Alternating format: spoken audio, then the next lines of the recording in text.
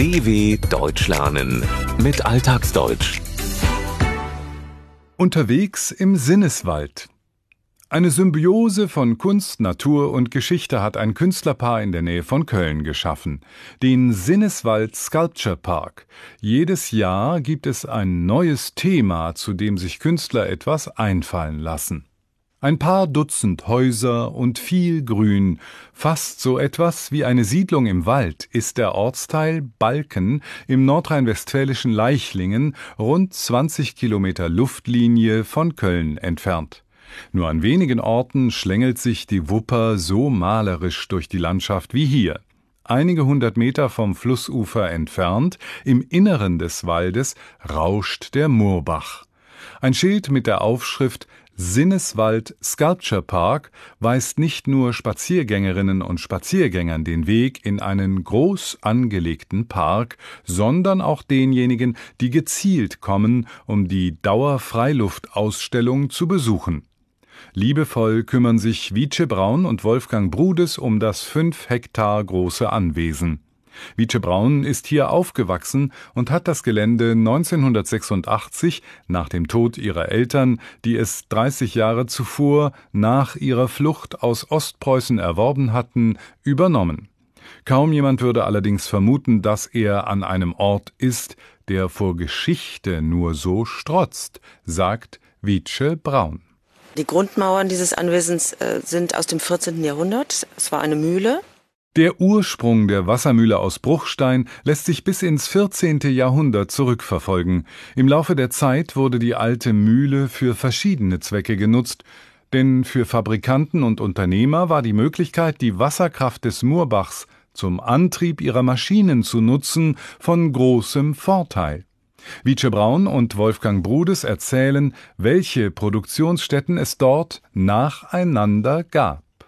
Eine Harnischpoliererei.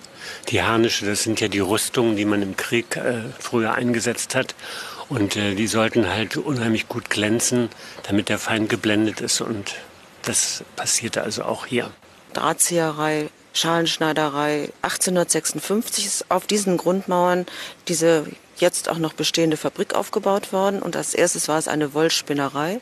Das hat uns gut gefallen, deswegen haben wir es jetzt auch Spinnerei genannt, weil es so schön doppeldeutig ist. Und nach dem Ersten Weltkrieg wurden die Prothesen hergestellt für die Versehrten des Ersten Weltkriegs. Ritter nutzten als eine Art Kriegstaktik polierte Rüstungen, um ihre Gegner zu blenden. Eher ziviler Nutzung waren dann die Schalenschneiderei, ein alter regionaler Handwerksbetrieb zur Herstellung von Holzgriffstücken für Messer oder Werkzeuge, sowie die Drahtzieherei. Um Draht zu erhalten, wurden vorgeformte Metallstangen durch eine Art Loch gezogen, bis sie die gewünschte Dicke hatten. 1855 erwarb dann ein Tuchfabrikant aus Leichlingen die alte Mühle. Auf dem heute noch erhaltenen Basisgeschoss ließ er eine größere Fabrik aus Ziegelsteinen errichten, die er als Wollspinnerei nutzte, einen Betrieb zur Herstellung von Garn. 1916 kaufte ein Solinger Fabrikant von chirurgischen Instrumenten das Anwesen.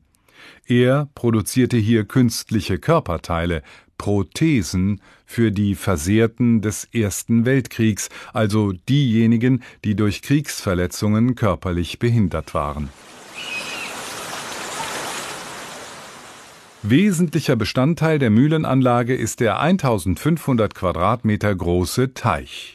Als das Paar das Anwesen übernahm, war allerdings zunächst jede Menge Körpereinsatz gefragt, unter anderem auch, um die idyllische Insellandschaft anzulegen, die heutzutage im Park zum Verweilen einlädt. Wietsche Braun erinnert sich. Diese kleine Insellandschaft, das ist der alte Karpfenteich. Das war das Stauwasser für den Betrieb der Mühle. Wenn der Bach dann mal zu wenig Wasser hatte, dann konnte man aus diesem Mühlenteich eben nachschöpfen. Und als wir dann hier angefangen haben, war dieser Teich verlandet und wir haben mit eigener Muskelkraft Wasser hervorgeholt, indem wir die Erde zu Inseln gebildet haben. Und das ist dann im Laufe der Zeit entstanden, nämlich 11 Inseln und ringsherum Wasser. Und wir lassen jetzt den Murbach durch diese Insellandschaft fließen. Der Teich diente als eine Art Wasserreservoir, wenn der Murbach zu wenig Wasser führte. Man konnte aus ihm nachschöpfen, Wasser entnehmen, denn sonst wäre die Fabrikproduktion zum Erliegen gekommen, weil sich das Mühlrad nicht gedreht und keine Energie für die Maschinen erzeugt hätte. In dem Teich tummelten sich auch Karpfen, ein sehr beliebter Speisefisch. Doch als das Paar das Anwesen übernahm, führte der Teich kein Wasser mehr, war verlandet. Die Insellandschaft mit Seerosen und Wildgräsern bietet nicht nur Skulpturenplatz, sondern ist auch Heimat zahlreicher Tierarten wie Eisvögeln, Wasseramseln, Libellen und auch Fledermäusen. Doch nicht nur diese Insellandschaft haben die beiden gestaltet. Neben dem ehemaligen Mühlenteich führen Wege den Berg hoch in den Wald hinein. Teils am Wegesrand, teils zwischen den Bäumen verstreut, stehen Figuren und Skulpturen aus verschiedenen Materialien. Auch hier war zunächst einige Arbeit nötig, die sie aber letzten Endes auf die Idee mit dem Skulpturenpark brachte, so Wolfgang Brudes. Wir haben hohe Bäume gefällt, unter anderem auch eine Weide. Und Weidenholz ist gut geeignet zum Schnitzen und dafür haben wir einen Künstler gesucht. Und haben den in der Stadt gefunden über das Kulturamt. Und daraus ergab sich die Bekanntschaft mit 3 Bildhauern, mit denen wir die erste Ausstellung auf der Wiese gemacht haben. Die Ausstellung hatte den Namen »Das Ideal einer Wiese ist diese«. Das war im Jahr 1993. Angefangen hat alles mit einer Handvoll Künstlerinnen und Künstlern. Mittlerweile liegt die Zahl bei 60 bis 80 pro Ausstellung. Wietse Braun und Wolfgang Brudes arbeiten vor allem mit Künstlerinnen und Künstlern aus der Region zusammen. Jährlich gibt es eine neue Ausstellung zu einem bestimmten Thema.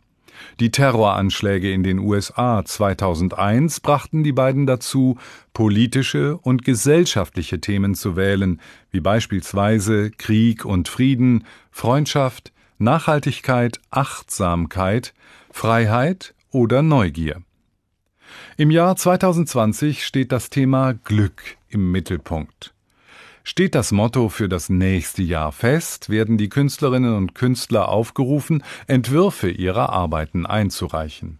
Das Paar sichtet diese, wählt aus und muss ab und zu auch Arbeiten ablehnen, weil sie zum Beispiel das Thema nicht genau treffen. Rund 40.000 Besucherinnen und Besucher kommen jedes Jahr in den SinnesWald. Eintritt nehmen seine Besitzer nicht, bitten aber um eine Spende.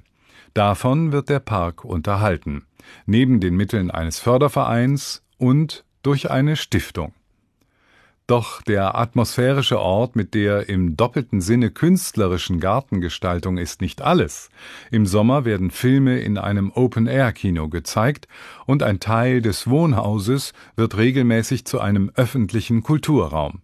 Denn Platz dafür ist ausreichend da, sagt Wolfgang Brudes. Es gibt also hier unten in dem unteren Geschoss die eigentliche Fabrikebene, wo die Maschinen früher standen. Und das ist ein großer Veranstaltungsraum mit etwa 200 Quadratmetern, wo wir also Konzerte, Theateraufführungen, Lesungen und dergleichen veranstalten.